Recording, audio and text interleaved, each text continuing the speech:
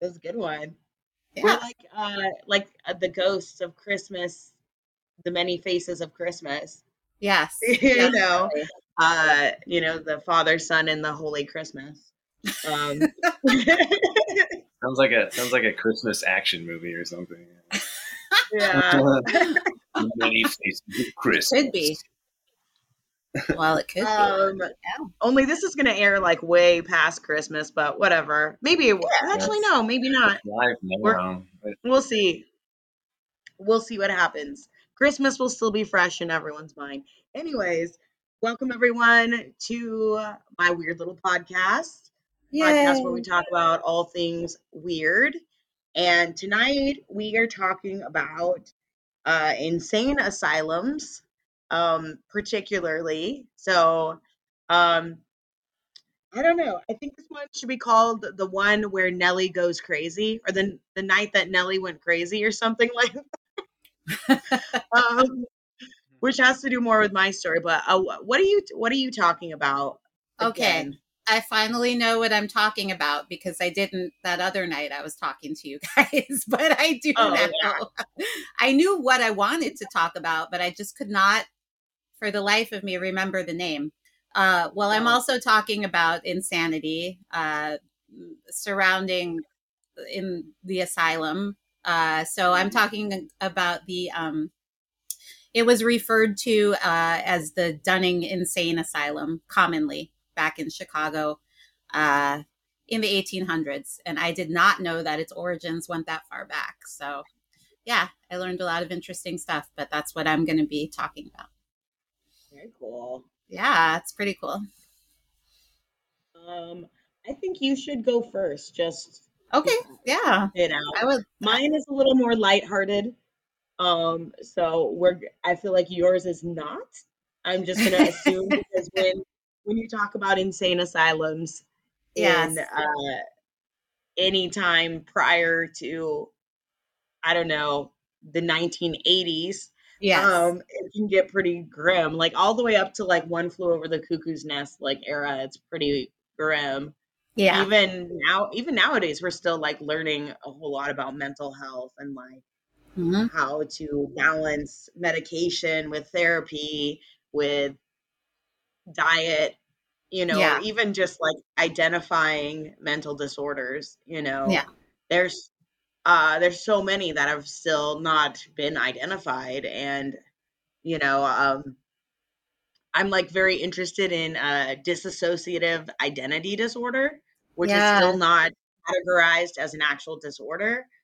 uh Many people believe that it's fake, right, but how horrible would that be if it wasn't, and you're some person who has this, and yeah, I mean, I'm almost positive it exists because there's so many accounts of it, but that's just hmm, me coming from, I don't know, an audience perspective, an outsider's perspective. But anyways, yeah, that's yeah, something that's still and portrayed in the media as something that's really inaccurate. So definitely, I yeah. digress. I digress.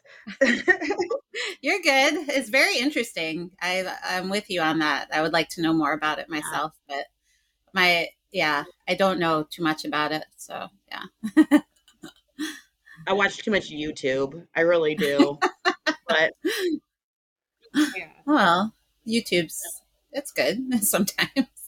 Um. it is a Oh source. Sorry, like no. I was gonna wear my glasses, but I Yeah. realize I'm not going yet, so I don't need to wear them quite yet. But I feel like Elton John. I was gonna say I look like Elton John meets Zach Bagans, just like slightly. Um, but I don't I think know. that sounds pretty good to me. Yeah. Well, yeah. I think that's an Oh, accurate okay. description. Anyways. I never the glasses. Okay, shall I start? Yeah, go ahead. Go ahead. Okay, you ready? Yeah. Yes, I am Okay. prepared. Okay, good. No, I just mean like when you were just talking about the subject matter, yes, you're exactly correct with everything that you were saying. So, yeah, it will be definitely a little darker details, but that's what everyone wants to hear, isn't it? So, Let me drink some of my beer, my Bud Light Lime, a bit oh, here before we start. nice. I've got a Lagunitas, little something, as long as Nice. we're plugging brands. Yes, I don't know. Bud Okay. Light Lime, please sponsor me. I'm the only one who drinks this stuff, I swear. Pat's got the Miller High Life, the champagne of beers. He's Oh, the nice. Very nice. Well, that's classy. So Tried to get like the close up, well, here's Lagunitas if you're looking for something very hoppy. Okay. So, yes, let me get into it. Okay.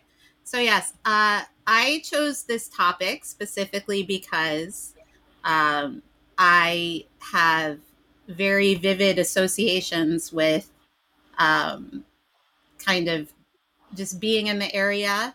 This is back in Chicago. And like I said, I'm talking about the Dunning Insane Asylum. But when I was younger, I never knew that if we were driving by in the car, it was mostly on the way to my aunt's house because she lived in that area. But we would drive past, and I would always get a really weird feeling, and I didn't know why. And now I know why.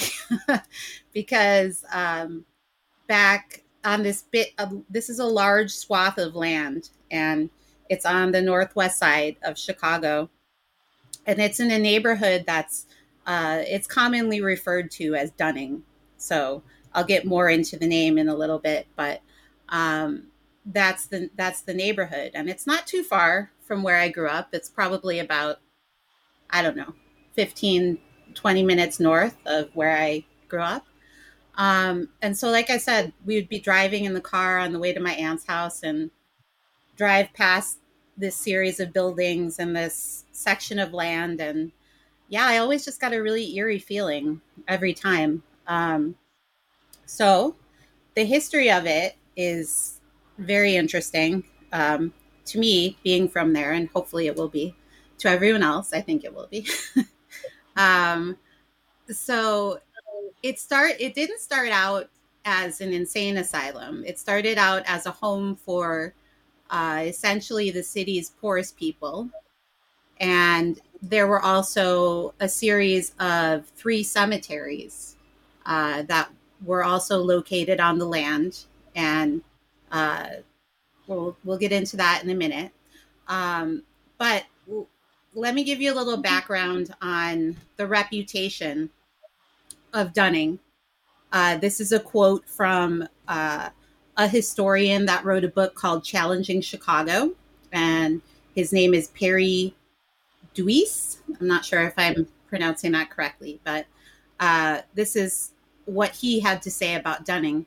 For many generations of Chicago children, bad behavior came to a halt with a stern warning. Be careful or you're going to Dunning. The prospect sent shivers. Yeah. The prospect sent shivers down the spines of youngsters who regarded it as the most dreaded place imaginable. So, like I said, that came from his book, where he was talking about various things in Chicago, and Dunning was one of them.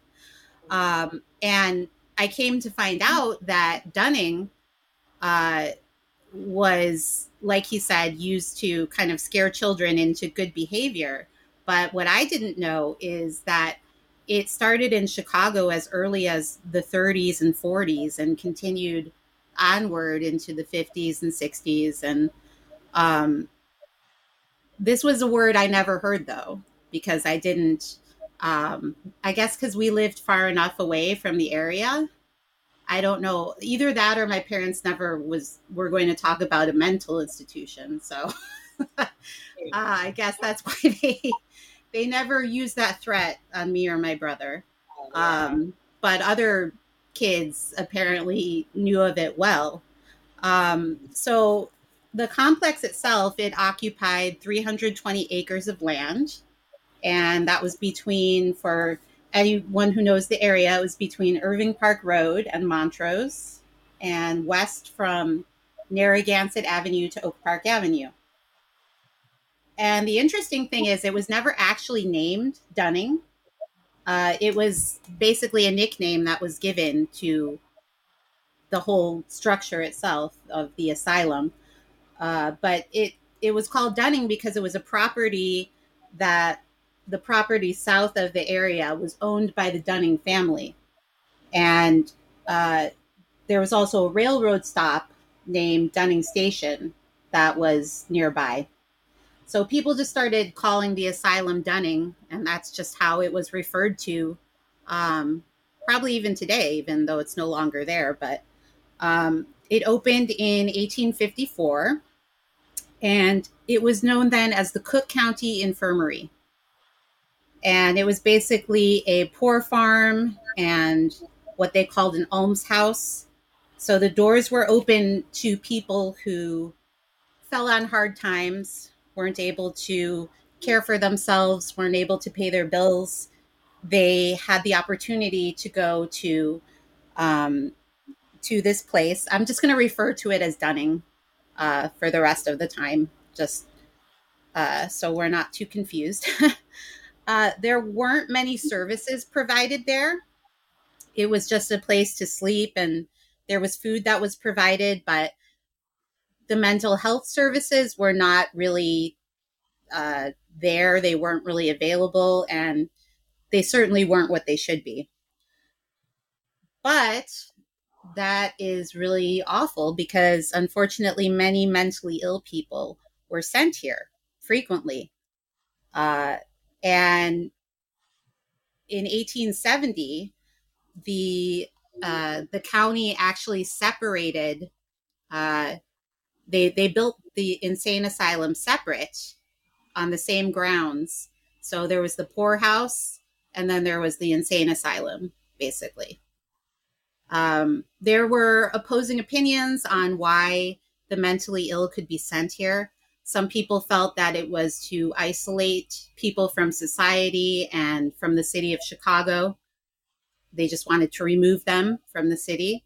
Other people felt that it was to de-stress people from their lifestyles, whatever was causing them pain or agony. They could remove themselves and put themselves in a more country style setting, because definitely in 1854 there were not that area where Dunning stood. I'm sorry, I'm not saying this right. Where it stands today, back then there just wasn't really anything around there, so it was very country, not like how suburban it is now. The reality, unfortunately, was that Dunning was badly overcrowded and the patients were neglected and abused. You could think of this place as the prototypical evil, dark asylum of literature. And that is a direct quote from a man named Joseph Mayer. And he was a clinical psychologist who also wrote a book, An Illustrated History of Illinois Public Mental Health Services. So, and he actually said that he interned for a while when he was younger in his practice. He interned there in like the 60s. And so he has a lot of experience. So, but thinking back on the early days, yeah, it was, like you said, your basic version of hell. So people were not fed well. There was terrible food, and it was infested with weevils. There was inadequate medical care. They had ramshackle buildings, vermin-filled rooms, and there was just a terrible stench everywhere. And the problems were largely due to political corruption. Oh, it doesn't sound like Chicago at all to me. No. Definitely corrupt. I mean, come on, my Chicagoans, you know the city still has many problems in that area. So they definitely did at that time. What's that? I was going to say our last episode that we just recorded was on the St. Valentine's Day Massacre. So there's right, yeah, exactly, just a little bit on that, just slightly on the terrible corruption. Yes, Yeah, and we still have that going on. So anyway, yeah, that was definitely happening then. Excuse me. People were hired and holding jobs that were completely unqualified for those jobs. Uh, it was said that the employees got drunk on duty. They were partying and dancing late at night in the asylum. I'm trying to imagine all of this going on. Oh my God. It paints a very crazy picture in my mind, but I can actually believe it. The asylum's top authorities used taxpayer money to decorate their offices and hold lavish parties, while, of course, the patients were suffering in squalor in their ramshackle buildings with their horrible food and their vermin infested rooms. So, yeah, that's definitely all smacks of corruption. Now, this quote is the most disturbing to me, and it made the biggest impression on me. Dunning was described as, quote, a tomb for the living. And reading everything that I read, it definitely accurately describes that. That is a quote from a man named Richard Prendergast, and he was a Cook County judge. And that was from an 1889 court case that he was commenting on about Dunning. So, yeah, I think it's pretty accurate. He, at the time of the court case, he was actually criticizing the asylum because he said this asylum essentially is squeezing 1,000+ patients into a space that's only good for about 500 people.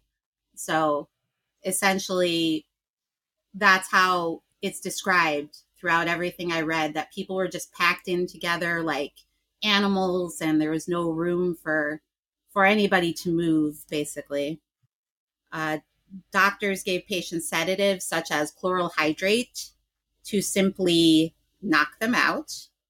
And chloral hydrate, if anyone out there knows, is what was essentially called, it was in a Mickey Finn. So like they used to talk about, oh, that person got a Mickey or Mickey Finn at a bar. That's what they're talking about. Yeah, slip you a Mickey. Yeah. So, and I didn't actually know that. That was that was new information to me. I heard of slipping a Mickey, but I didn't know it was with chloral hydrate.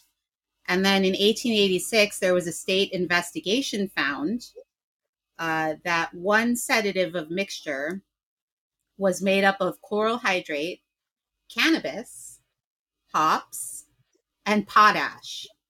So I don't know about you guys, but that sounds just completely awful. Maybe except for the cannabis, but yeah, and the hops. Whether that sounds awesome or not. Yeah, but that was what. Yeah, I mean, I don't know what it would taste like, but I mean, the cannabis and the hops give it some promise. But we went to the Golden Tiki last night. We drank a drink called Demon Semen, so that's wow. Was it good? It was slightly salty. It was tastes like coconut with salt. Mm. Oh my. Well, you'll have to tell me more about that later. So we'll get you one next time you visit. Oh God, I don't know. I mean, yes, but last time I accepted the drink from you in Vegas, that was the end of me. It's small. It's small. Okay, it's smaller. Okay, not that whatever it was yardstick thing. The yard drink. Yes. Don't try that. It wasn't too bad. What? What? Oh, sorry. I just said it wasn't. What'd you say? I said there's people commenting, watching you guys, but Kai was like, it wasn't too bad, to be honest, about the demon semen.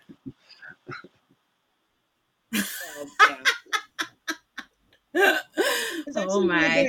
What was that coconut stuff at Hard Rock we used to put in everything? That in that white bottle, the squeezy bottle that we put in like every single drink? Like simple syrup, maybe? Yeah, no, yeah, but it was like coconut syrup that it Oh, tasted like that. It tasted like that, which I remember actually really liking that, even oh, though it's okay. just a mixer, but Oh, I don't know. I wasn't ever a bartender, but maybe like the stuff they used in like the, oh God, I can't even remember the drinks now, but like the yeah, blue Hawaii or whatever yeah. electric blue FYI, half the drinks are tap water. Because at half the Hard drinks Rock. have that at Hard Rock, yeah. Yeah, or basically tap water because our sweet and sour is like Oh, 75% tap water, and the sweet and sour is like the main ingredient for half the drinks that oh they make God. there. Ugh. Well, Anyways, I what could a weird believe that. tangent. All right. No, no, you're good. Okay, Picky thing. Yes. getting Okay. back to the interesting concoctions that they served at Dunning Asylum. In addition to Mhm. their sedative cocktail, they also were serving 2 kegs of beer a day. And the Jeez. patients and employees were both drinking from those kegs. And Yeah. who knows how, like, what the quality of that beer was. But everyone was getting drunk and I guess apparently partying into the night. So, does it sound like a great place for your mental health? Oh, definitely. Um, so, this is kind of a little more of the grim aspect of what went on during that time. In 1897, there were Chicago newspapers that were reporting stories of locals who had mental illnesses and even giving details, including their names and what symptoms they might have. And this was just published like it was, you know, regular news. I can't believe I found that completely appalling. But it happened. So I found a few examples that I wanted to share with you guys of people that were admitted to Dunning at the time. Um, this was the stuff that was, like I said, published in the newspaper. So we have Frank Johnson, who was committed to Dunning after he cut off his right hand in a fit of religious mania. And he was quoted as saying, I think he will grow again. And he told, What? yes, he told the judge that. So off to Dunning. Then there was Frederica W., 35 years old. Some of them had ages. She was found by police sitting in a park. And she said she was, quote, searching for a prince who had promised her marriage.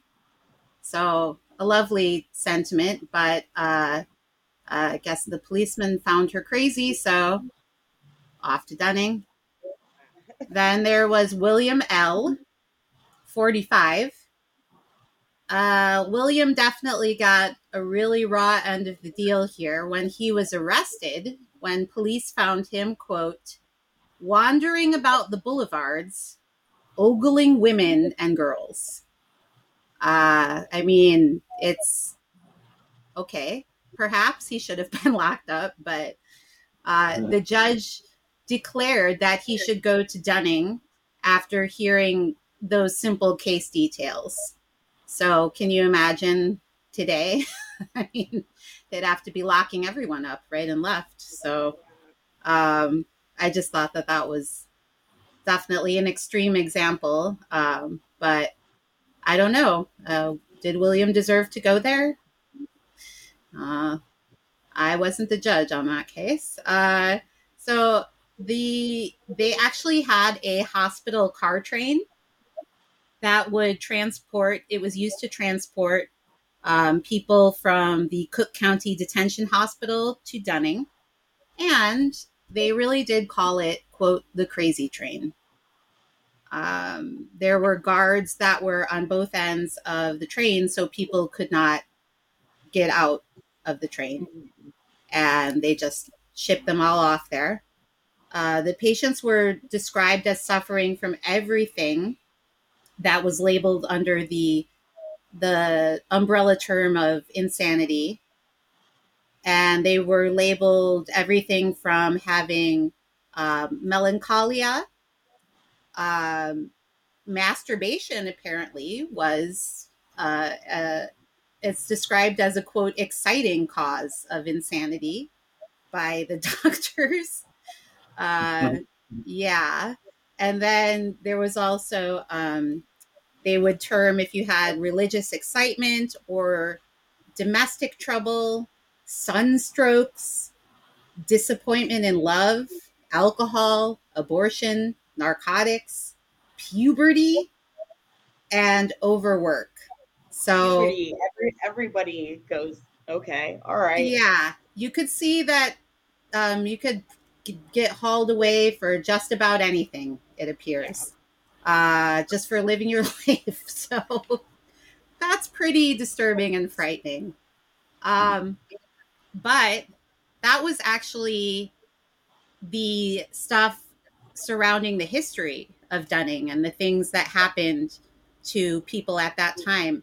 But it gets even more grim and grisly as we discover, and this is what made me feel so uneasy all those years. I mean, apart from now learning the history of knowing that, you know, all these people got committed here and had to go to this horrible place and so many abuses were occurring.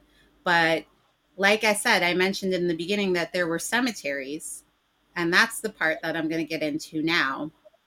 And that's the part why I was disturbed, because it was found that there were essentially 3 cemeteries on the land, and there's many, many unmarked graves. And still to this day, they essentially built over all of those graves. So anything else that was on the land, there's some apartments, condos, and there's a new medical facility, which still exists. But that was all built over sacred ground, more or less. So that's where everyone, like I said before, that was poor in Cook County or who lived at the poorhouse there on the section of land, anyone who died there who couldn't afford burial costs in Cook County, they were buried there, everyone. So some of the bodies were even moved from the Chicago City Cemetery, which is underneath current day Lincoln Park. So, and that's something you can see too if anyone's interested out there. If you're visiting Chicago and you happen to be in Lincoln Park and you're near the zoo, there is a marker. It's over closer to North Avenue, but I saw it actually recently when in the summer. I was just walking over there and I didn't even know that the marker was there, but it said this is the spot of the old cemetery. So anybody who's interested, go check that out for sure. But they moved those bodies, and then there were also bodies there that were from the Great Chicago Fire of 1871, and they estimate maybe 117 people were buried there from that. Civil War veterans, believe it or not, were buried there. There was a man named Johann Hawk who he was a bigamist, and he was believed to have married 30 women and married at least, married. He was believed to marry 30 women and murder at least 10 of them. So he was hung at Cook County Jail in 1906. And after he died, there were no cemeteries that wanted to bury him. They refused to have his body buried there. So consequently, he was buried anonymously on the land that we're speaking about now. There was also, which I found very interesting and I didn't know about, there was also body stealing and selling going on. And that was a big issue in 1897. And for anybody else that's been listening to our podcast or following anything about this kind of stuff, that might sound familiar to what H.H. Holmes did just a few years earlier. He was also stealing corpses and selling them. And there was, in fact, a man named Henry Ulrich Dunning. He was his name was Henry Ulrich, and he worked at Dunning. He was a watchman, and he was convicted of selling corpses to a man named Dr. William Smith, who was a medical professor in Missouri. And it was pretty grim what I was reading, because Henry actually was communicating with this doctor frequently, and he went so far as to even say that he would, quote, kill one of the freaks for him and sell him the body. And the doctor said, well, no, I don't want you to kill anybody. I'll just take any bodies that may die. And basically Henry Ulrich told him, well, that's okay. They'll probably die in the killer part of the ward. The killer part of the ward. So the officials have denied that there was ever any killer part of the ward, but there very well may have been. And we at least know that one person was committing these types of crimes. So you can imagine it might have happened with others. So all of this actually doesn't come to a halt, I will say, but the state does take over in 1912. And when the state took over the ownership of Dunning, they changed the name to Chicago State Hospital. And that ended the scandals that were surrounding all the corruption. That ended. So there were no more, as far as we knew, there weren't those kind of rampant, political kind of corruptions going on. But abuses still were occurring, of course. And some of you may be familiar with some of the therapies that were used commonly in the day, and they're all the most horrible ones that you know about: the hydrotherapy, fever treatments. The patients were able to receive lobotomies, even though they did not receive any there, but they were sent elsewhere to receive lobotomies. And there was also, of course, electroshock therapy. And in 1970, the Chicago State Hospital merged with the Charles F. Reed Zone Center. And so ever since 1970, it's been known as the Chicago Reed Mental Health Center. The problem started with the bodies in 1989 when construction workers began to find bodies or pieces of bodies or something, that looked like it could be a piece of a body, and it was they were all buried underneath the land. So it was actually a backhoe operator that found, I think, one of the most, I don't think exciting is the right word, but it certainly was fascinating. So this backhoe operator was doing construction, digging, and he found the corpse of a Civil War veteran that was pretty much still intact because it had been embalmed with arsenic. And he was able to pick out details like that the man had red hair, he had a mustache, he was certainly wearing a military jacket. But when he was found by the backhoe operator, the operation of the backhoe caused his body to be completely cut in half. And that's how he was discovered. There was an archaeologist named David Keene, and he determined that the location of one of the cemeteries was very close by. It was on the northwest corner of Belle Plaine and Nina Avenue, so just north of the area I'm talking about. And that property was set aside, and it's known today as the Reed Dunning Memorial Park. It was dedicated in 2002. So they actually were able to use that land to, in a quiet way, I guess, kind of commemorate finally some of these bodies that were found. And the crazy thing about the land where the park is it's only the second oldest of the three cemeteries on the ground. Between 1912 and 1960, the state built on the land without regard for the buried bodies. And they just built right on top of graves. So we know that this kind of stuff happens frequently, but it's just creepy. That's all I have to say. As someone growing up in the area, and they came up with an actual number for how many bodies are estimated to have been there.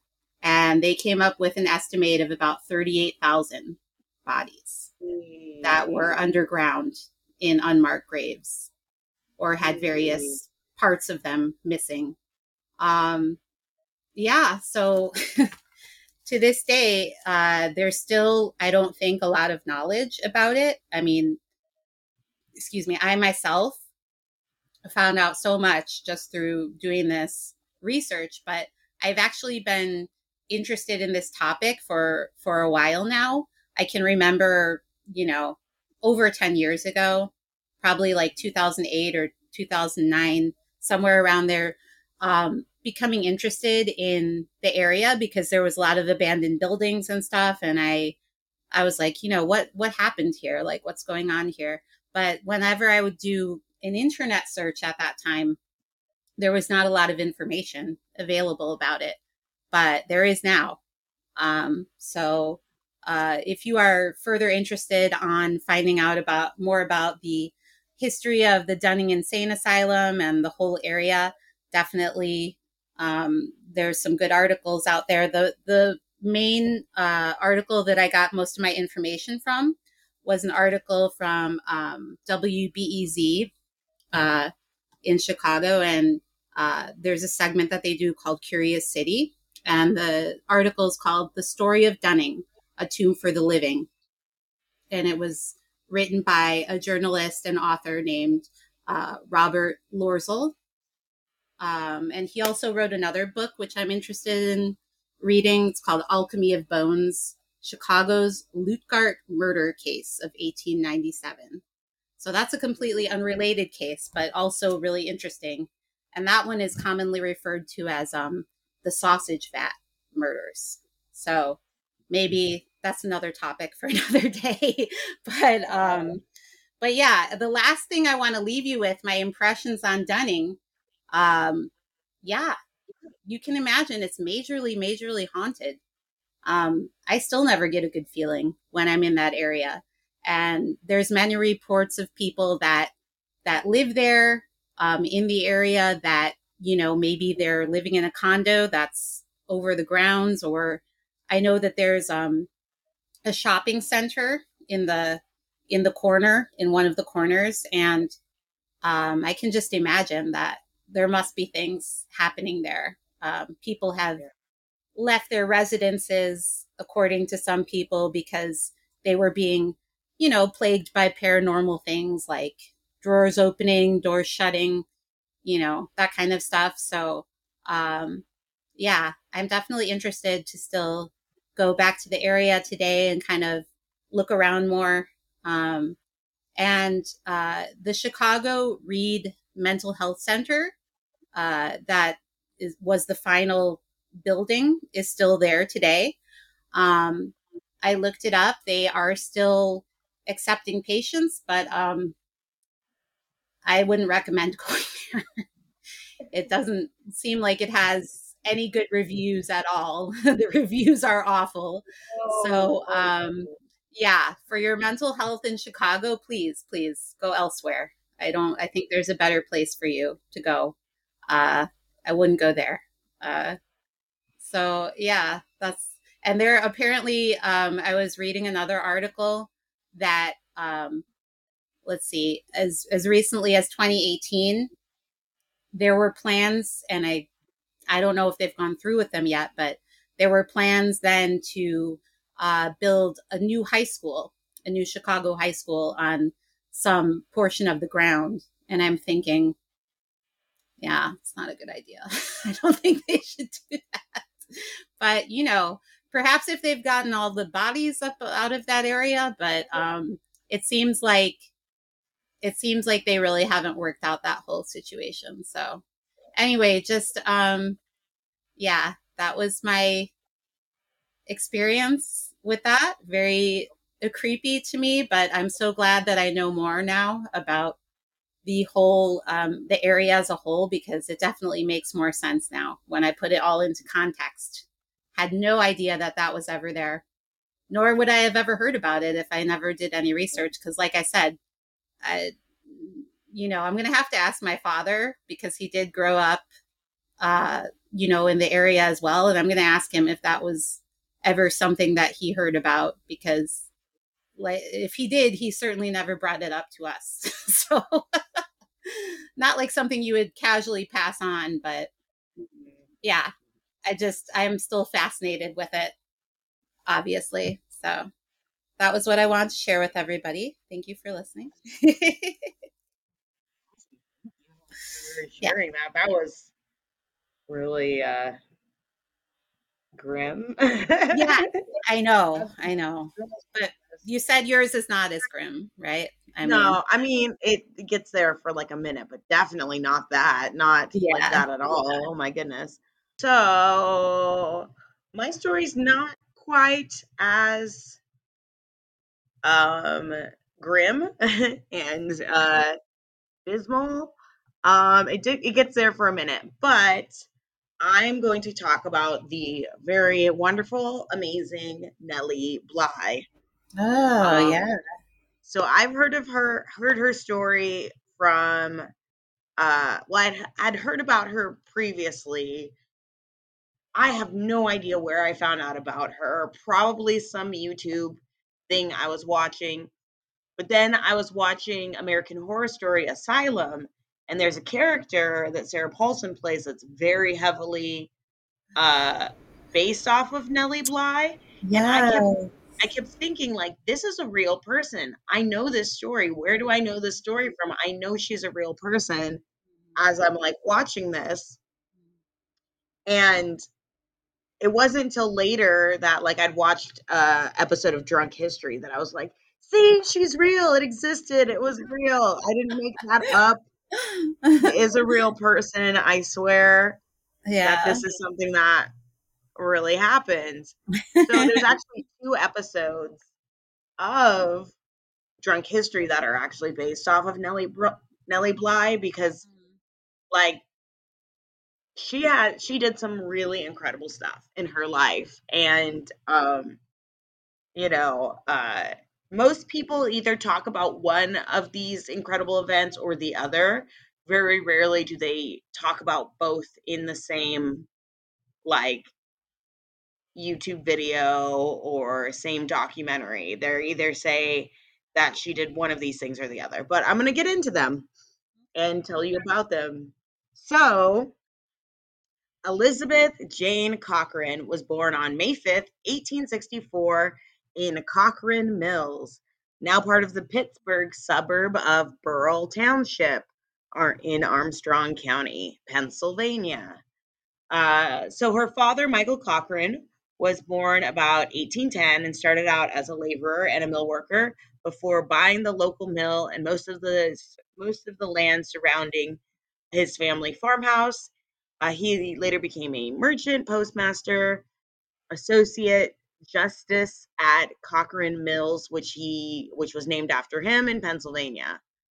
Michael married twice. He had 10 children with his first wife, Catherine Murphy, and 5 more children, including Elizabeth Cochran, with his second wife, Mary Jane Kennedy. But Michael Cochran's father had immigrated from the county of Londonderry, Ireland, in the 1790s. But he died in 1871 when Elizabeth was just 6. So most of Elizabeth's life, she her mother worked to take care of the kids. So she never grew up with this idea that women were in the household just taking care of kids and just in the home. Like her mother worked her entire life. The children worked to support the family. And Elizabeth also had to work as well many times. So I thought this was a fun little thing, though, about Elizabeth. As a young girl, Elizabeth was often called Pinky because she so frequently wore that color, which was a little uncommon that people even wore color at this time. Like, this is like, what is this, the 1880s, which is like around the Victorian age. Even though this is America, I guess these people aren't Victorians because they're not under the like reign of Queen Victoria. But Right. like, Yeah. if you're listening to this podcast, you probably know at least something about the Victorians and that they're a weird bunch and fascinating. But Yeah.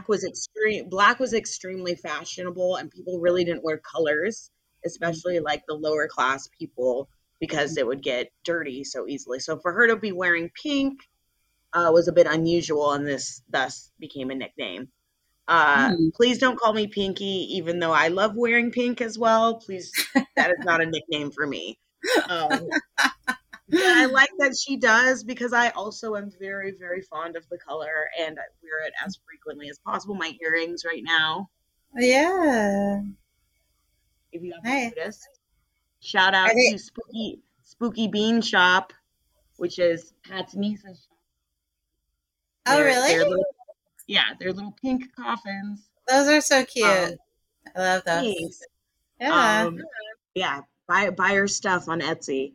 But anyway, so yeah, I thought that Nellie Bly, the fact that she liked pink was really cool because she's like a total badass and she ends up doing some really badass things and she likes pink. So, you know, uh, I don't know. I just related to that a lot. So, as she became a teenager, she wanted to portray herself to be more sophisticated. So, she eventually dropped the nickname. Obviously, um, she did not carry that nickname into adulthood, unfortunately, or fortunately, I guess. Um, so, in 1879, she enrolled in the Indiana Normal School, which to me is an odd name for a school, I guess. I don't know what that means, normal school. But it is now called Indiana University of Pennsylvania. So she enrolled for one term, but was forced to drop out due to lack of funds.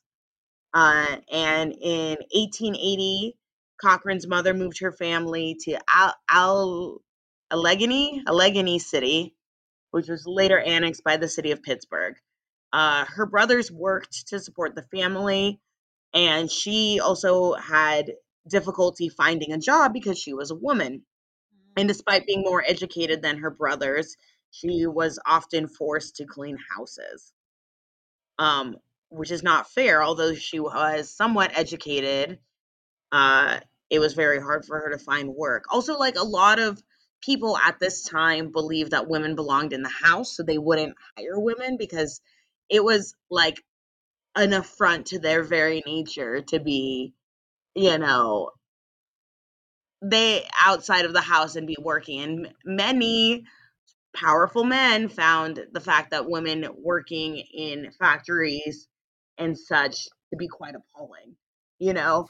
But like, but honestly, like, I'm sure these women would rather be at home, and, you know, but they don't have the choice. A lot of them did not have that luxury of, staying at home, and a lot of them were unmarried or widowed, or, her father died and she has to work to support the family, you know? So, okay, so Nellie, she read a newspaper column entitled "What Girls Are Good For." This is the newspaper column in Pittsburgh. It was in the Pittsburgh Dispatch, and it reported that girls were principally for birthing and keeping house. So basically, it said that, these women should not be out in the workforce and they need to be at home making babies. which I'm sure some of them wanted to do, but like I said, like they don't have the choice, you know? And you taking away these opportunities for these women to work is not helping, you know, it's not helpful. So, um, so Elizabeth decided to write a response to the Pittsburgh Dispatch under the pseudonym Lonely Orphan Girl. And the editor, George Madden, was impressed with her passion, and he ran an advertisement in the Pittsburgh Dispatch asking for the author to identify herself.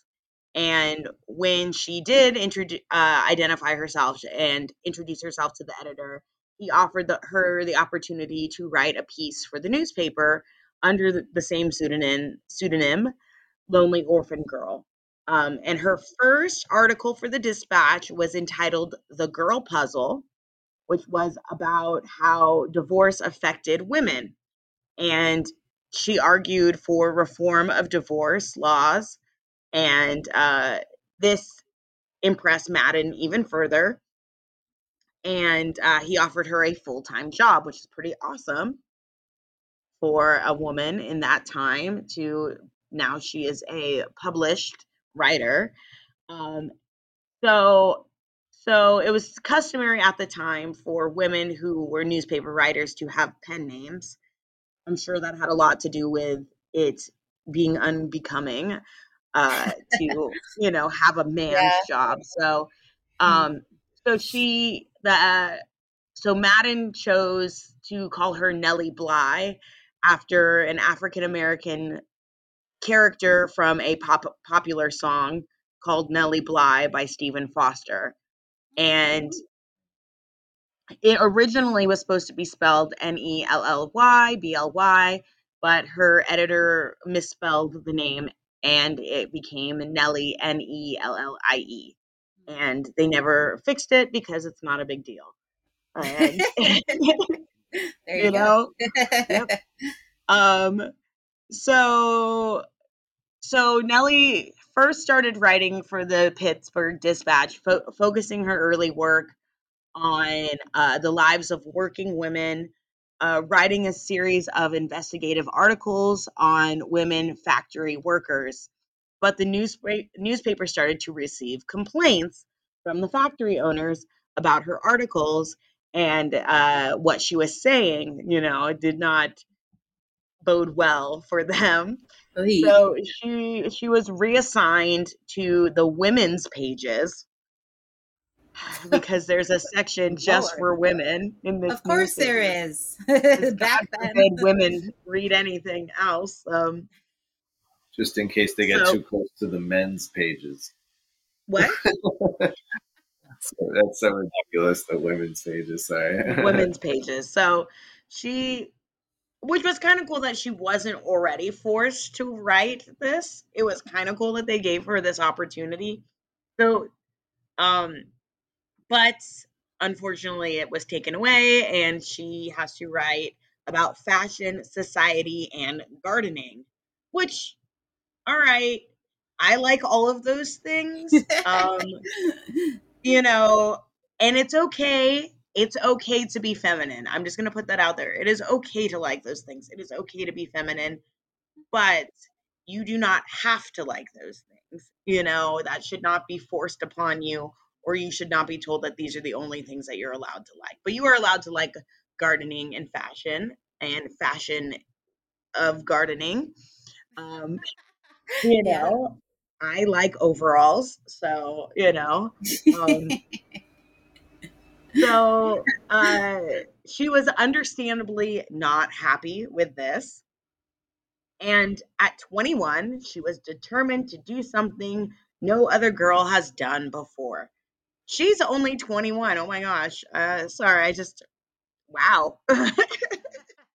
I feel bad about myself. All right. Anyway, she traveled to Mexico to serve as a foreign correspondent. And for nearly half a year, she reported on the lives and customs of the Mexican people. And her reportings would later be published in a book called 6 Months in Mexico. But in one of her reports, she protested the imprisonment of a local journalist who was imprisoned for criticizing the Mexican government, and which was then a dictatorship under Porfirio Diaz. Porfirio Diaz. Um, God, I'm the worst with names. But yeah. So when Mexican authorities learned of Bly's report, they threatened her with arrest, and this basically prompted her to leave the country. And but once back in the U.S., she accused Diaz of being a tyrannical czar, suppressing the Mexican people and controlling the press. Yeah, stick it to them. So Bly eventually left the Pittsburgh Dispatch in 1887 and moved to New York City. But she faced a lot of rejection from news editors who would not consider hiring a woman. Despite all of the awesome stuff she'd already done up to that point. But okay, all right, I guess, you know. But after 4 months and being relatively broke, she talked her way into the office of Joseph Pulitzer. And if that name sounds familiar, yes, he is the man with the prize. So she got to the office of Joseph Pulitzer's newspaper. It was called the New York World.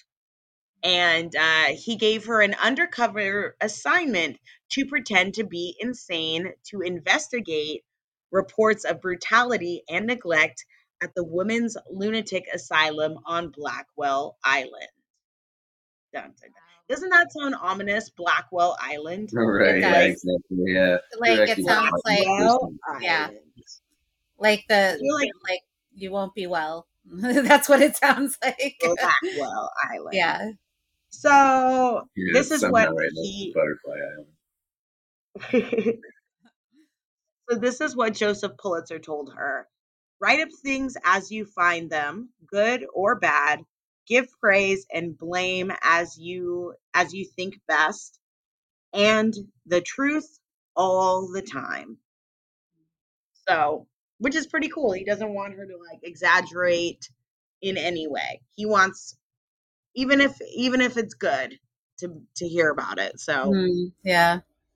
So she practiced acting crazy and making crazy faces.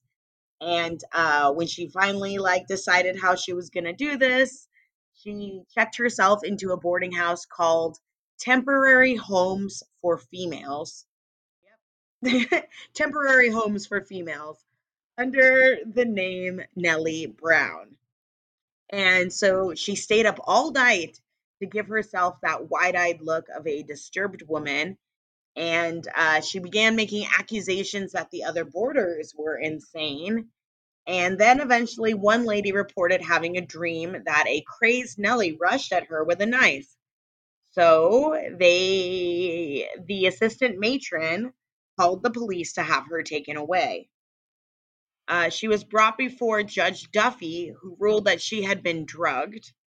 But when a doctor came to examine her, he was the one that declared that she was insane. And a second doctor said, positively demented. I consider it a hopeless case. She needs to be put where someone will take care of her. And that's what I assume that he sounded like, anyways. No, I'm sure. Yeah. No, I think that was probably accurate. Yeah. Positively demented. So she realized, aren't we all though? Yeah. So she anyway, sorry.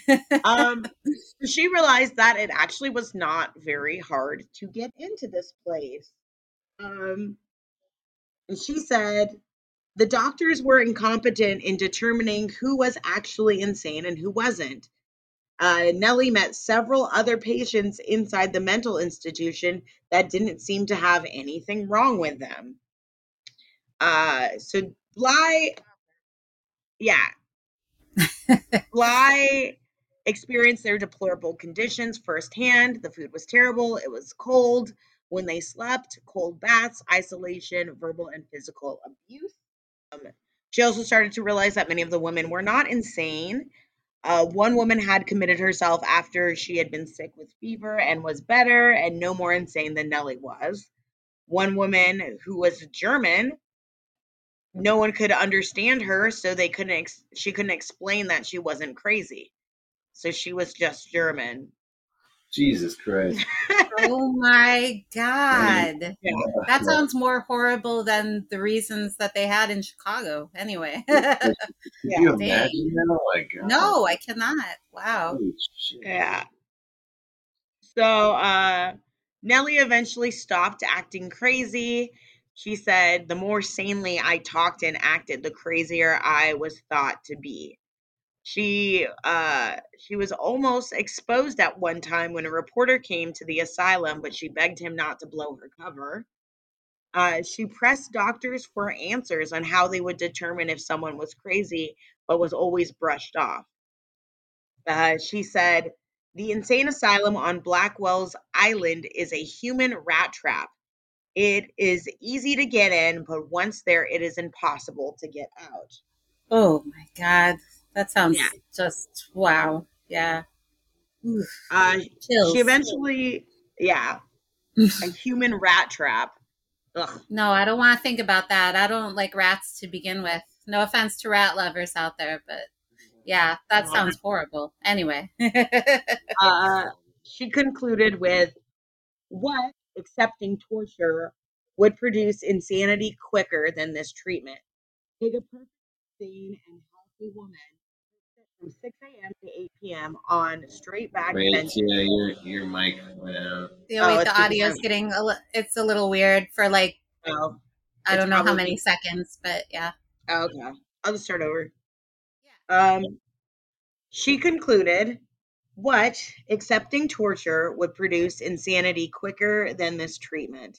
Take a perfectly sane and healthy woman, shut her up, and make her sit from 6 a.m. on straight back benches. Do not allow her to talk or move during these hours. Give her no reading, and let her know nothing of the world or its doings. Give her bad food and harsh treatment, and see how long it will take to make her insane. 2 months would make her a mental and physical wreck. Jeez. Wow. Jesus. I was going to say that's insane, but I mean, Well, yeah, that's what we're talking about. Yes, yeah. insanity. That's the real insanity. Anyway. And I mean, I feel like compared to your story, this is actually not a bad place. Like they're just like making them sit for long hours and not have any entertainment and giving them bad food and they're like cold all the time. Like that's pretty horrible, but like this this was not as bad as it could get, you know. But at least she was able to expose this. So Yeah. thankfully, her editor was able to get her out of there after 10 days. And her report was published a few days later. The public was horrified.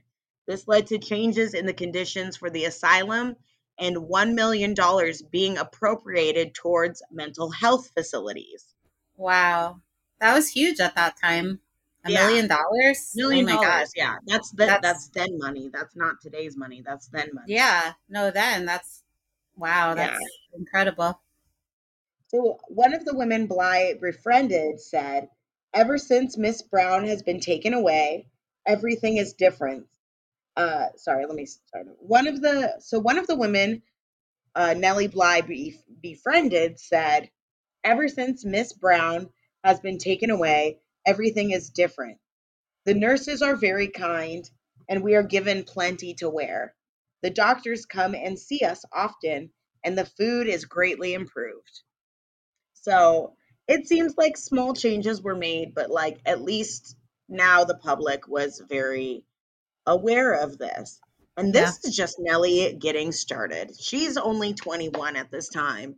So in 1888, Bly suggested to her editor at the New York World that she take a trip around the world attempting to turn the fictional Around the World in 80 Days into a fact for the first time. So, this is what I think is super cool about her. Yeah, what a Yeah. So, crazy proposition! Like, what the hell? That's crazy. what's that? What's such a crazy proposition too? Like Yeah. Well, yeah.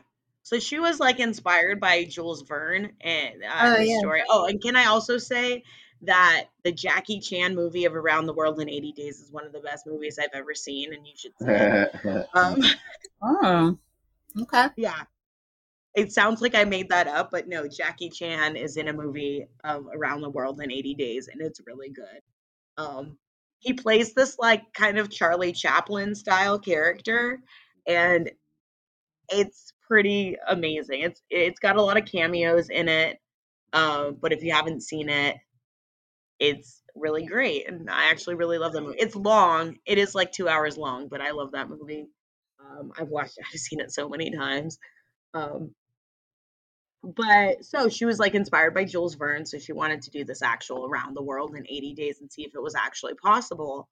So a year later, at 9:40 a.m. on November 14th, 1889, with 2 days' notice, she boarded the Augusta Victoria, a steamer of the Hamburg America line, and began her 40,070 kilometer journey.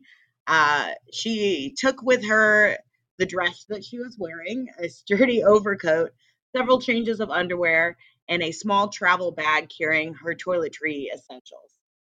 So she packed light, which is probably smart because she's got a lot of places to be. And I'm sure they thought that a woman couldn't do this because I'm sure in their mind they were like, oh, well, how's she going to carry all of her stuff? Because they always assume that women need all of this stuff, but we don't need a lot of stuff all the No. I time. mean, I can probably guess that unfortunately she had to wear a lot of clothing because I always think about the clothing. I don't know about you, but I'm like, I don't want to put That's on that true. corset and all those under things, and like That's that true. seems like a lot. Yeah. If you see the pictures of her as she's like setting out for her journey, she looks awesome. By the way, she's got this incredible coat on, that sturdy overcoat, primo, love it. And she Yeah. looks great. She's also yeah, you got to look at pictures of her because she just looks so cool. Um, so she carried most of her money, which is about 200 in English banknotes and gold, as well as some American currency, in a bag tied around her neck, which is pretty brilliant. That's where I would put my money. Um, so, unknown to her, shortly after she left, the New York newspaper Cosmopolitan sponsored its own reporter. This chick, I'm not going to say, I was almost said something. I don't know. I don't know her, so I'm not going to say anything. I'm on Nellie Bly's side, so I'm going to this oh bitch right shit. here. No, she wasn't. I'm sure she's also a badass woman for being hired by a newspaper at this time, you know. So, but I'll give a little side eye, a little bit. Uh, Elizabeth Bisland, they hired her to beat the time of Phineas Fogg and Bly. And so Phineas Fogg is the character in Around the Yeah. World in 80 Days, the main guy. Who is he played by in the movie? Look this up, Pat. Um, But he's like, yeah, isn't it the guy from Hamlet too? right, yeah. Also, if you haven't seen Hamlet too, you should watch it. We I should don't watch know. that. We should Oh, watch that when my parents come to visit. oh. Steve Coogan. I remember bringing it up to my sister to watch that, and she seemed appalled. But it's not. It's not a sequel to Hamlet. It's about putting on a sequel to Hamlet. Oh, yeah, no, Um. I know what you're talking about. I've seen it, but like a Oh, long okay. time Yeah. ago. Yeah. This was not But recent at all, but I know what you're talking about. Yeah. But I do Yeah. know Around the World in 80 Days too. Believe it or not, we did the play when I was in junior high. So Aw. yeah, was I in it though? I feel like I was, but I was not any major character. It was like Yeah. seventh grade or something. But yeah, anyways, So I'm familiar with Phineas Fogg, but that's about it. So I didn't know about Nellie Bly. That's awesome. Yeah. Yeah, Tia, it was Steve Coogan. Steve Coogan. Yeah, he's Okay. great. Yeah. So it's Steve Coogan and Jackie Chan are the leads in this movie. Okay. Also Arnold Schwarzenegger has a cameo, and uh, what's her name? Oh shoot, from American Horror Story. Uh, who plays Misery?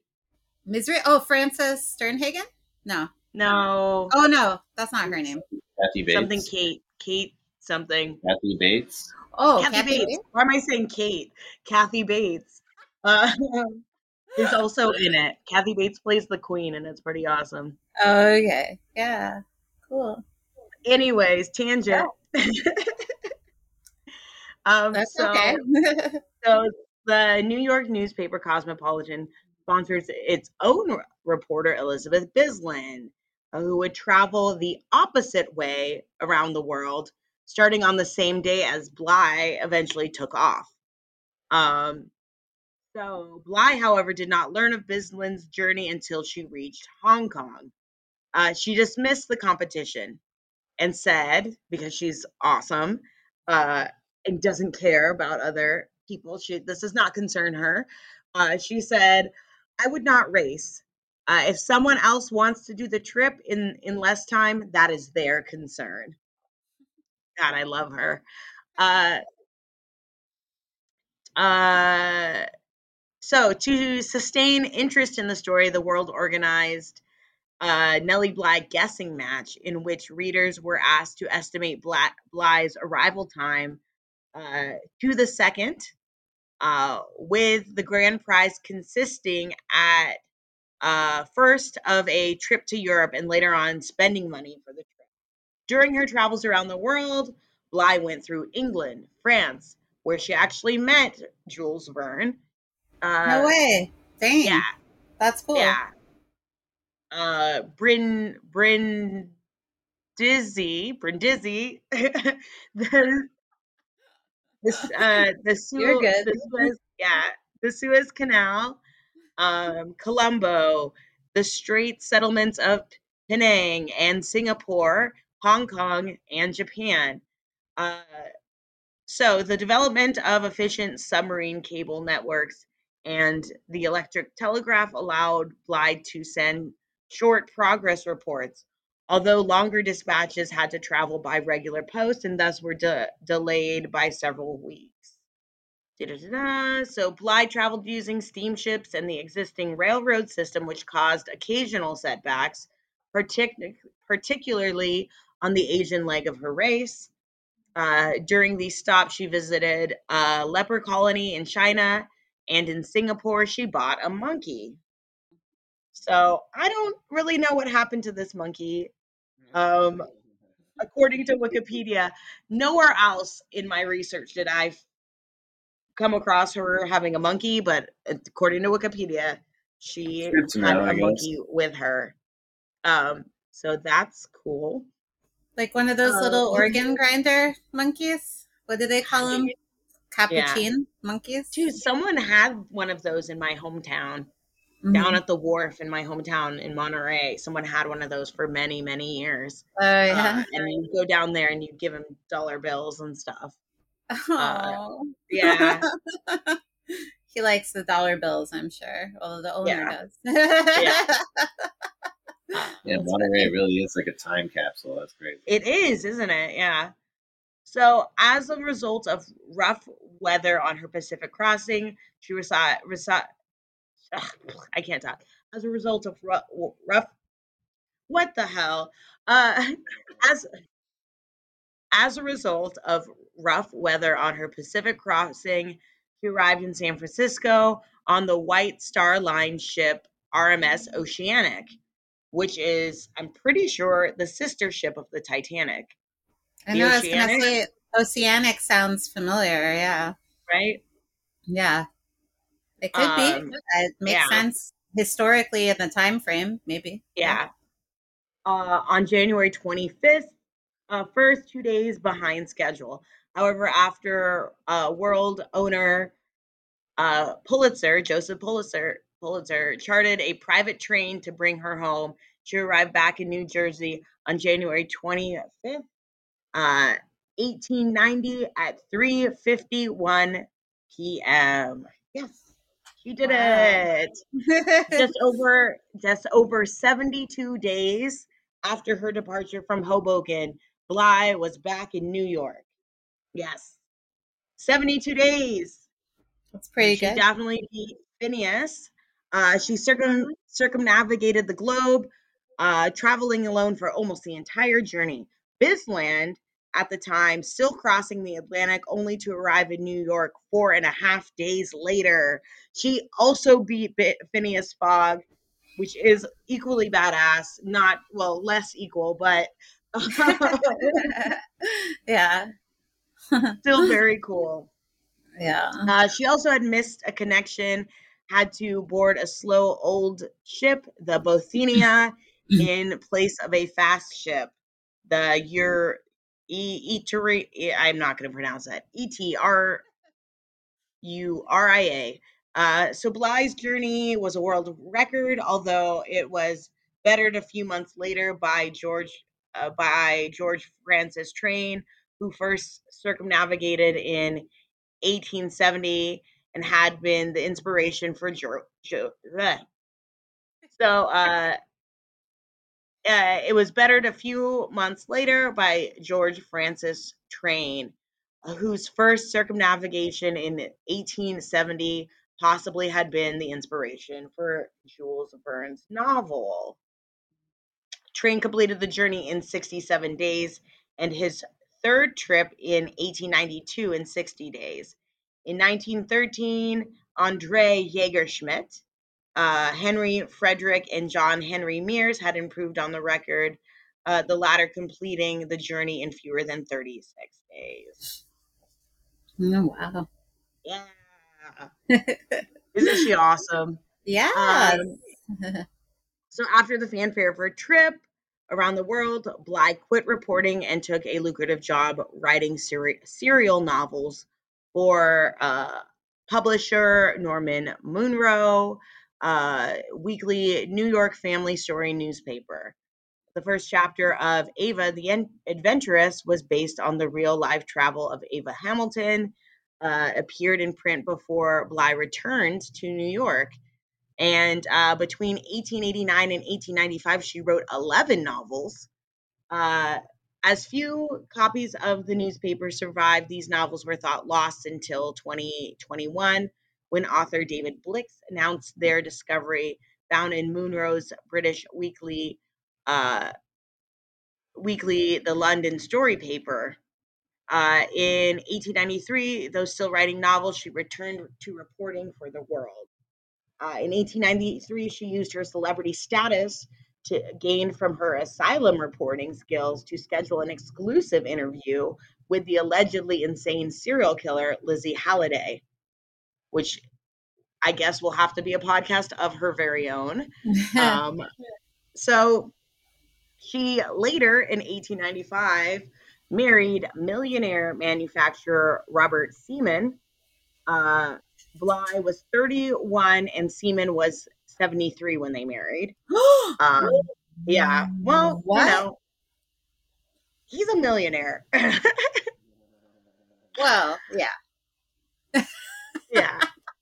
He's a millionaire, and obviously she's a grown woman who can make choices for herself. So True. but yeah. Wow. So due to her husband's failing health, though, she left journalism and succeeded her husband as head of the ironclad manufacturing company, which made steel containers such as milk cans and boilers.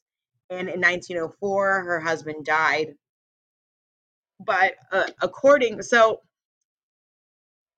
she's pretty awesome. But according to biographer Brooke Kroger, she ran her company as a model of social welfare, replete with health benefits and recreational facilities. But Bly was hopeless at understanding the financial aspects of her business and ultimately lost everything.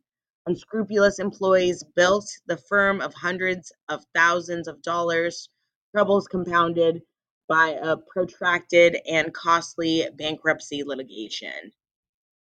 Um, yeah. So she ended up losing the company. She did, however, invent a type of milk can. So that's cool that she is also an inventor. Just add that to the list there. Um, yeah. She has several patents actually of different, but she loses the company. It goes bankrupt. So she goes back to reporting. She wrote stories on Europe's Eastern Front during World War One. We'll add that to the list. And Bly was the first woman and one of the first foreigners to visit the war zone between Serbia and Austria. She was arrested when she was mistaken for a British spy.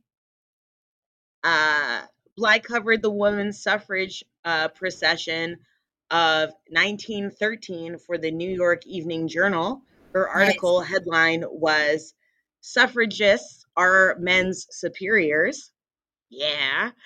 Uh, and in its text, she accurately predicted that it would be 1920 before women in the United States would be given the right to vote, unfortunately. But on January 27, 1922, Bly died of pneumonia at St. Mark's Hospital, New York City, at age 57, which Oh, is very wow. sad. But I mean, you can't Yeah. deny that she had a full life. Um, she was interred at Woodlawn Cemetery in the Bronx in New York City. And in 1998, Bly was inducted into the National Women's Hall of Fame. Bly was one of the four journalists honored with a U.S. postage stamp in a Women in Journalism set in 2002. And like I said earlier, you might remember her stories from two whole episodes of Drunk History, because she deserved it. And American Horror Story made an Yeah. incredible character. Sarah Paulson's character is quite incredible, mostly about the 10 days in the insane asylum. She has several other credits and accomplishments. Many books have been written about her. Her own personal books, movies, several movies about her. And I just thought that she was a very incredible and interesting person to talk about. So Yeah. go Nellie, go Nellie. Go Nelly. Yeah, Nellie. Nellie, yes. Yeah. So hope that was a little more uplifting.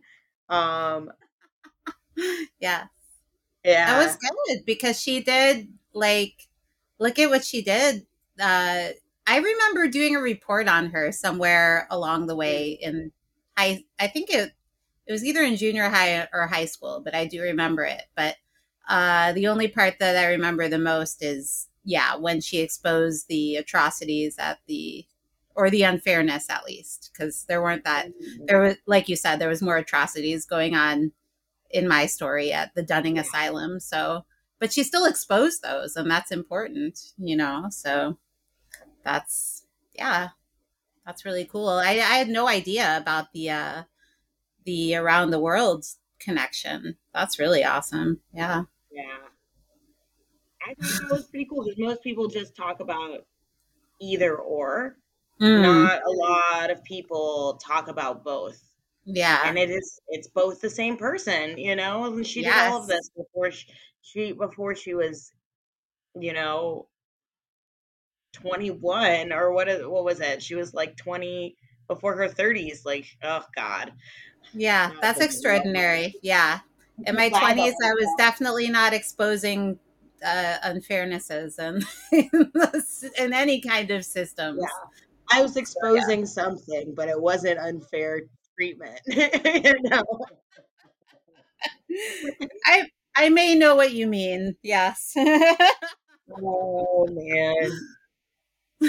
Uh, well, on that note, I hope everyone found this episode entertaining. So yeah, Yeah. let's wrap this one up. Uh, yeah, so thank you all for listening. Hope you found that entertaining and uplifting. Go circumnavigate the globe, you know, expose the evils, and follow us on Instagram, Facebook. Listen to us. Please share the podcast with other people. Follow us. I just started a TikTok, so I'll update people through every social media means necessary. I'll get the Twitter. I swear I will. Um, but I hope you all enjoyed that and stay spooky, everyone. Ooh. Ooh.